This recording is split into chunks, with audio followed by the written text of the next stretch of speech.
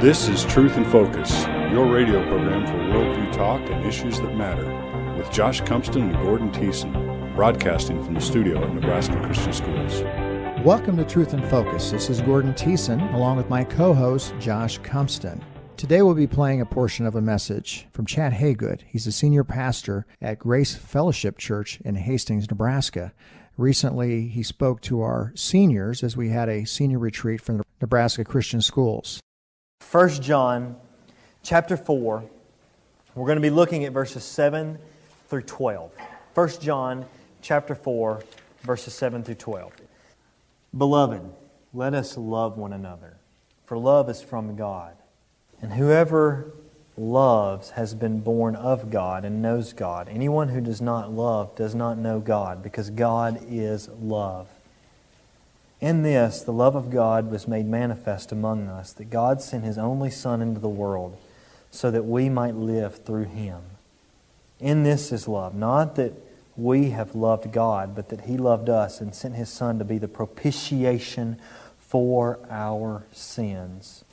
Beloved, if God so loved us, we also ought to love one another. No one has ever seen God. If we love one another, God abides in us, and His love is perfected in us. Dear Heavenly Father, I just pray that this would certainly be true of me, that this text would convict me and change my heart. Lord, we want to be, as your children, marked by the same characteristics that you display, and your word says that you are love, and so I just pray you would make us into a loving people that love one another and love you. So God, please work for your glory. In Jesus' name, amen. Well, if I'm being honest, this is a passage of Scripture that has been meaningful to me over the last real couple of years, because as I have made minor steps in my growth over the last couple of years, it's been in comprehending what it means to really be a child of God and what it means to walk as Christ walked. And as we see this being played out in Scripture, we see that one of the defining characteristics that we see of the children of God is that we are people, if we are Christians, we are people who love. We love God and we love one another. This is so important. This is so important to see that the clearest distinction that we are indwelt by the Spirit of God, that we are Christ, that we have been united to Him, yes, is our putting to death sin, but it's our living out lives of love. And as we see this idea being played out in Scripture, we see it being really important to John, who's writing this. He repeats it several times throughout this letter. In chapter 2, he said this, I'm writing you no new commandment, but an old commandment that you had from the beginning. The commandment is the word that you have heard. At the same time, it is a new commandment that I'm writing to you, which is true in Him and in you, because the darkness is passing away and the true light is already shining. Whoever says he is in the light, that is in Christ, and hates his brother is still in the darkness. Whoever loves his brother abides in the light, and in him there is no cause for stumbling. But whoever hates his brother is in the darkness and walks in the darkness and does not know where he is going, because the darkness has blinded his eyes. And then in chapter 3, we hear this, for this is the message that you have heard from the beginning, that we should love one another. It goes on to say, we know that we have passed out of death into life because we love the brothers. How do you know if you've passed out of death into life? How do you know if you've been united to Jesus' resurrection? Because you love the brothers. Whoever does not love abides in death. Whoever hates his brother is a murderer, and you know that no murderer has eternal life abiding in him.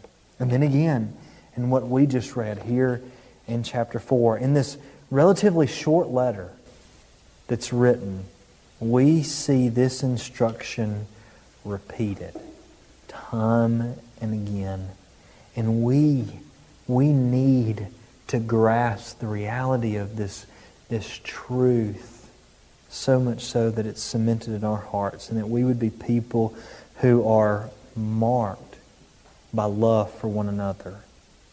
We need this instruction. This should be so important to us. And here we see in these 6 verses that John is speaking about this great and big topic of love. And we can see how big and how important it is to him, because in these 6 verses he uses the word agape. We've heard that word before, right? That agape love, agape just means love. It's you hear agape love. That word, love, in the Greek, or its root, is used 13 times in these 6 verses. That's over twice per verse. He's saying it just so loud and clear from our text. John is telling us God is love, and those who have been given His love will love one another. And this is not an easy thing to grasp, and it's certainly not an easy thing to live out. That we would be people, if we're Christians, that are marked by care and love and devotion to one another in a Christ-honoring fashion, in a Christ-honoring demonstration of love and grace. That's what should mark us. I know when I was your age, that was not what marked my life. My life was marked by selfishness, by greed, and by pride. My life was marked by arrogance. I was all about me. I wanted what I wanted, and I was willing to do whatever it meant to make me happy. If it meant disrespecting other people, if it meant using other people, if it meant disregarding other people, if it meant ignoring other people, whatever it was, it didn't matter. It didn't matter to me because I was consumed with myself. And what that just shows is that I was not a Christian, because Christians are marked by love, because God is love. And if He has given us His love, then we will also be marked by love. And we see this because God is the source of love. Verse 7, for love is from God. Verse 8, because God is love. Here is one of the most staggering verses in all the Bible. One of the most amazing verses in all the Bible. Verse 8 has a phrase that we just quoted that has huge implications on the way that we view God and the way that we view our lives as Christians. Our minds, your mind should be blown away by 3 words. God is love. That should rock our world. That should blow our minds away. What does it mean to say that God is love? Now, this verse does not say that God loves. It doesn't say that God is loving, though He's certainly both of those. But rather it says that God is love. It means that His very being is love. Love is a part of the essence of God. God's nature is love. One person said, you cannot think of God without love. God, in the very essence of His nature and being, is love. And you cannot think of God and must not think of Him except in terms of love. Everything that God is and does is colored by this. All God's actions have this aspect of love in them and the aspect of light in the same way. That is how God always manifests Himself, light and love. And God has always been this way from eternity past, as He loved Jesus before the foundation of the world. The Spirit of love between the two is the Holy Spirit. So the Trinity has always existed in love, perfect love. And when we love one another with the love that God has given us, we share in this fellowship of the Trinity. John 17 says, I made known to them your name, and I will continue to make it known, that the love with which you have loved me may be in them, and I in them. Verse 12, no one has ever seen God. If we love one another, God abides in us, and His love is perfected in us. We love because God is the source of love, and if we are connected to the source, if we are abiding in that source, then that love will be manifested certainly in our lives. But then secondly, our love for one another proves our salvation. It's made clear. Verse 7. Beloved, let us love one another, for love is from God, and whoever loves has been born of God and knows God. This command, it comes to us immediately. Let us love one another. And it's followed by this. Whoever loves has been born by God. Now we know that this language of being born of God, it's speaking about salvation. Being regenerated. It's speaking about a new birth in Christ. This is our being brought again from death to life through the gospel and the work of the Holy Spirit. And the work of the Spirit is displayed when we love one another. This means that love is the distinctive mark of the Christian. As 1 Corinthians 13 says, without love we have nothing. We have nothing if we don't have love. You may have all the knowledge in the Bible, all of the knowledge about the Bible. You may, and nobody has that, but if you were to, and you may have all of these acts that you have performed. You may have even done things for other people. You may have gifts that are just remarkable. You may have talents that are phenomenal. And you may have knowledge that surpasses everyone. But if you don't have love, you have nothing. You have nothing before God. One famous preacher, you would do well to remember his name. His name is Martin Lloyd-Jones. He said, I do not hesitate, therefore, to say that the ultimate test of our profession of the Christian faith is, I believe, the whole question of our loving one another. Indeed, I do not hesitate to say that it is a more vital test than our orthodoxy. It is possible for a person to be absolutely correct and yet not to be a Christian. It is possible for men and women to give perfect intellectual assent to the propositions that are to be found in the Bible. It is possible for them to be interested in theology and to say that one theology is superior to another and to accept and defend and argue about it, and yet to be utterly devoid of the grace of the Lord Jesus Christ and of the love of God in their hearts.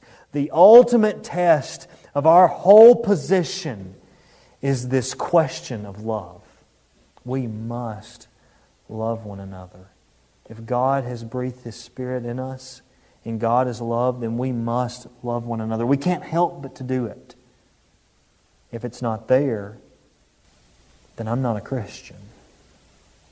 I've never been born again. Next, it proves our salvation, and our love for one another proves that we know God.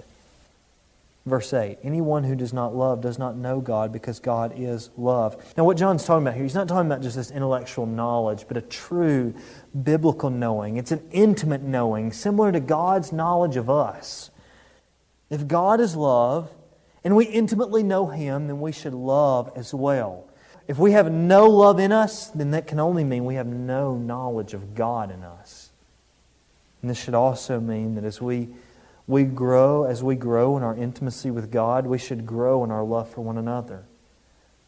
One said, the person who fails to commune with God in prayer and neglects to read the Bible cannot be the instrument through which God demonstrates His divine love. And then next, our love for one another is motivated by God's love for us. John also gives us the motivation for loving one another. It comes from God and is motivated by the gospel. It's in verses 9 through 11. In this the love of God was made manifest among us, that God sent His only Son into the world that we might live through Him. And this is love, not that we have loved God, but that He loved us and sent His Son to be the propitiation for our sins. Beloved, if God so loved us, we also ought to love one another. God not only gave His love to His Son, but He also manifested that love among us. He sent Jesus into the world as a demonstration of His love. We hear this echoing John 3:16. For God so loved the world that He gave His only Son, that whosoever believes in Him should not perish but have eternal life. Here in these verses we see, again, the Trinity at work. God sins, Jesus dies, and the Spirit brings life. And the love of all three persons of the Trinity is manifested to us. That's amazing. And this gospel that we see played out before our eyes right here in this text, it motivates our love. Because what do we learn about God's love here? One, it's sacrificial. It's a sacrificial love. And if we love as God loves, we will love in a sacrificial means. That means if we love a classmate, we're willing to sacrifice of ourselves for their good, to encourage them, to build them up. We may sacrifice our own popularity, we may sacrifice our time, we may sacrifice our effort, we may sacrifice our desires because, it would really be easier just to go on and do our other thing rather than helping this person or serving this person. But yet, God's love for us was a sacrificial love. He loved us by giving His Son to us and for us. And if we are going to be marked by the same love that God has, our love for one another is going to be a sacrificial love, willing to give of our reputation, give of our desires, give our effort, give our time, give our money, if necessary, to care for someone else, to love them and to see them encouraged and built up. The second way I think the gospel should motivate our love is that this is a forgiving love. The love that God has demonstrated to us through the gospel is a forgiving love. How much have we been forgiven by the love of God? All of the sins that I could name and the multitude of sins that I could never name, I could never remember. And yet God has wiped the slate clean to declare us to be forgiven and acceptable in His sight, declared us to be redeemed. God's love is certainly a forgiving love, and if we're going to imitate the love of God with our brothers, with our neighbors, then we should be a forgiving people. We'll forgive other people when they wrong us. Because let's be honest, we're all humans.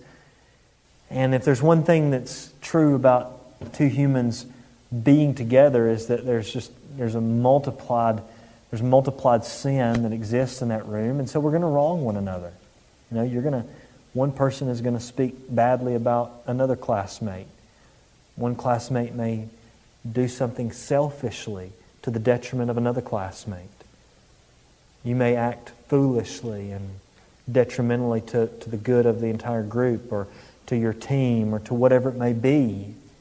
And so, how are we going to love one another? Well, we'll love by forgiving. By forgiving that person. By forgiving someone when they act foolishly. By forgiving someone when they act sinfully. By forgiving someone when they act selfishly. Even to our own detriment. That we'll look and say, hey, I love you. It's okay, I forgive you. Why would we act that way? Why would anyone act that way if someone messes up to cause a team to lose a game? Why would we act with a forgiving love? Why would we love one another if someone were to speak badly and gossip about us? and it were to get back to us. That, hey, I can't believe you said something about me like that. Why would we forgive someone? Because that's exactly the way that God relates to us. That's exactly what the gospel has demonstrated to us and done in us. That we've been forgiven for a multitude of sins. And as Christians, we live that gospel out by loving one another. And then thirdly, I think it motivates our love by demonstrating an undeserved love. Everyone to whom God's love has been demonstrated outside of the Father, Son, and Holy Spirit was an undeserved love. The love that I have received from God, and the love that, if you're a Christian, you have received from God, that's an undeserved love. You didn't earn it. You didn't achieve it. You don't deserve it. It's undeserved. And yet God abundantly and continually, perpetually gives you His love, even though we don't deserve it. And how are we going to love one another? Because the reality is none of us deserve love from one another in the truest sense of merit. Because we all fail. Friends fail us. Family will fail us. Even teachers may fail us from time to time. I mean, no one is perfect. And so how are we going to walk in a unity and love as a school, as a class, as a team, as a band, or whatever it is that you participate in? As friends, how are you going to live a life of love? Well, you'll live it by meditating on the gospel. And remember that God's love to you was an undeserved love. And if God has so demonstrated His love to you and called you to live a life of love and grace and compassion and mercy with other people, then yes, we can forgive. We can forgive and we can exercise love and compassion toward people who don't even deserve it, because of the love and grace that God has shown us. Romans 5:8.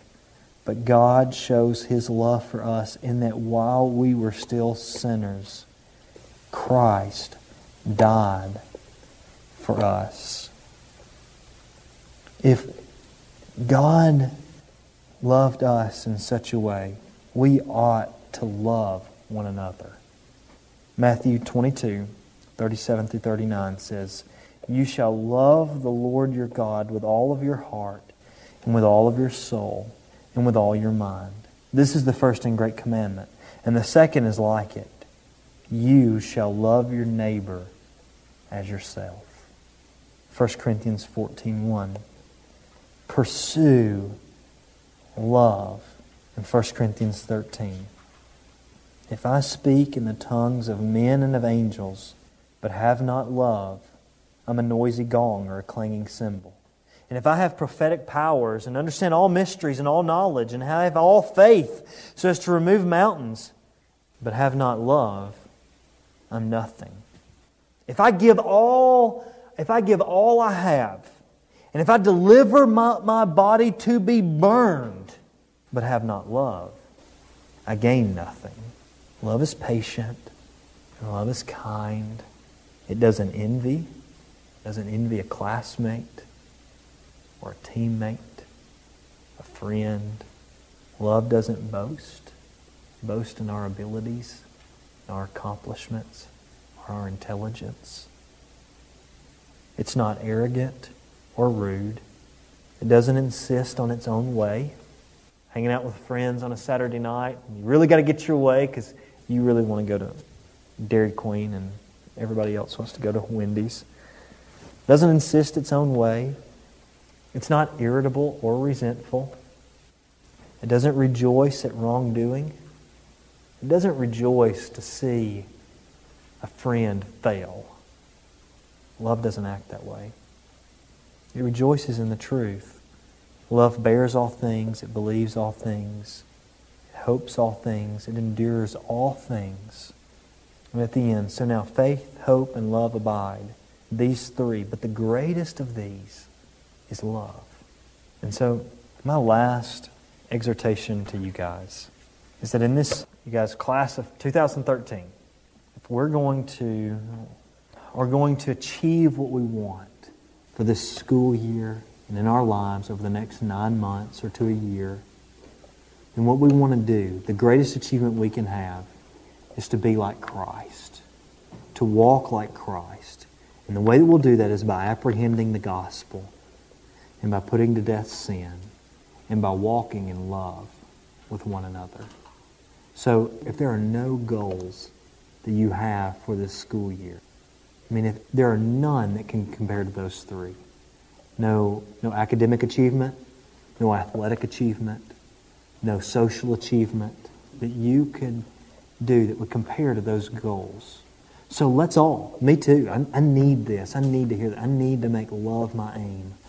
And so let's do that. Let's make these three our persistent goal for this year. And if at the end of the year, if we'll accomplish these three, I promise you'll look back and see that your senior year was not time worth wasted. It was a fruitful time. Let me pray for you, and then we'll be dismissed. Lord, I thank you for these students. And I do pray, Lord, for if there are those who are here that don't know you, Lord, I admit I don't know their heart, but you do. And I pray that if there are those who don't know you, that you would supernaturally reveal the glory of Jesus and the gospel to them, and that they would be changed, and that, Lord, the course of their life would be altered because of what you may do by your grace in them. And Father, for those that do know you, I pray that you would give them, Lord, a fruitful year of school this upcoming year, that it would be a blessed time, and Lord, that mostly it would be a time of deeper devotion to you, deeper understanding of your glory found in the gospel, deeper conformity to Christ, Lord, a deeper fight against sin, and a deeper love for one another. So Father, please do this among all of us so that you would be seen in our lives, that people may see our good works and give glory not to us, but give glory to you, we pray. In Jesus' name, amen. You've been listening to a message by Chad Hagood. He's a senior pastor at Grace Life Fellowship Church. I also want to mention today that there's an opportunity for pastors, elders, church leaders to attend a statewide conference on leadership. It's called the Bold Conference. And you can find out information on the internet at www.boldchurchconference.org. It's being hosted by Highland Park Church in Columbus. The featured speaker is Dr. Albert Moeller of Southern Seminary. Justin Erickson is a senior pastor at Highland Park Church, and he's been a guest speaker at Nebraska Christian Schools, and we're encouraging everyone to go to the website and encourage their leadership to consider the conference. It's at the end of September, starting the last day in September and going Monday and Tuesday at Highland Park. And again, all the details are at boldchurchconference.org. Well, this wraps up the program today. You've been listening to Truth in Focus. For my co-host, Josh Cumston, this is Gordon Thiessen. Thanks for joining us as we encourage, engage, and equip Christians in today's culture war while bringing the truth in focus.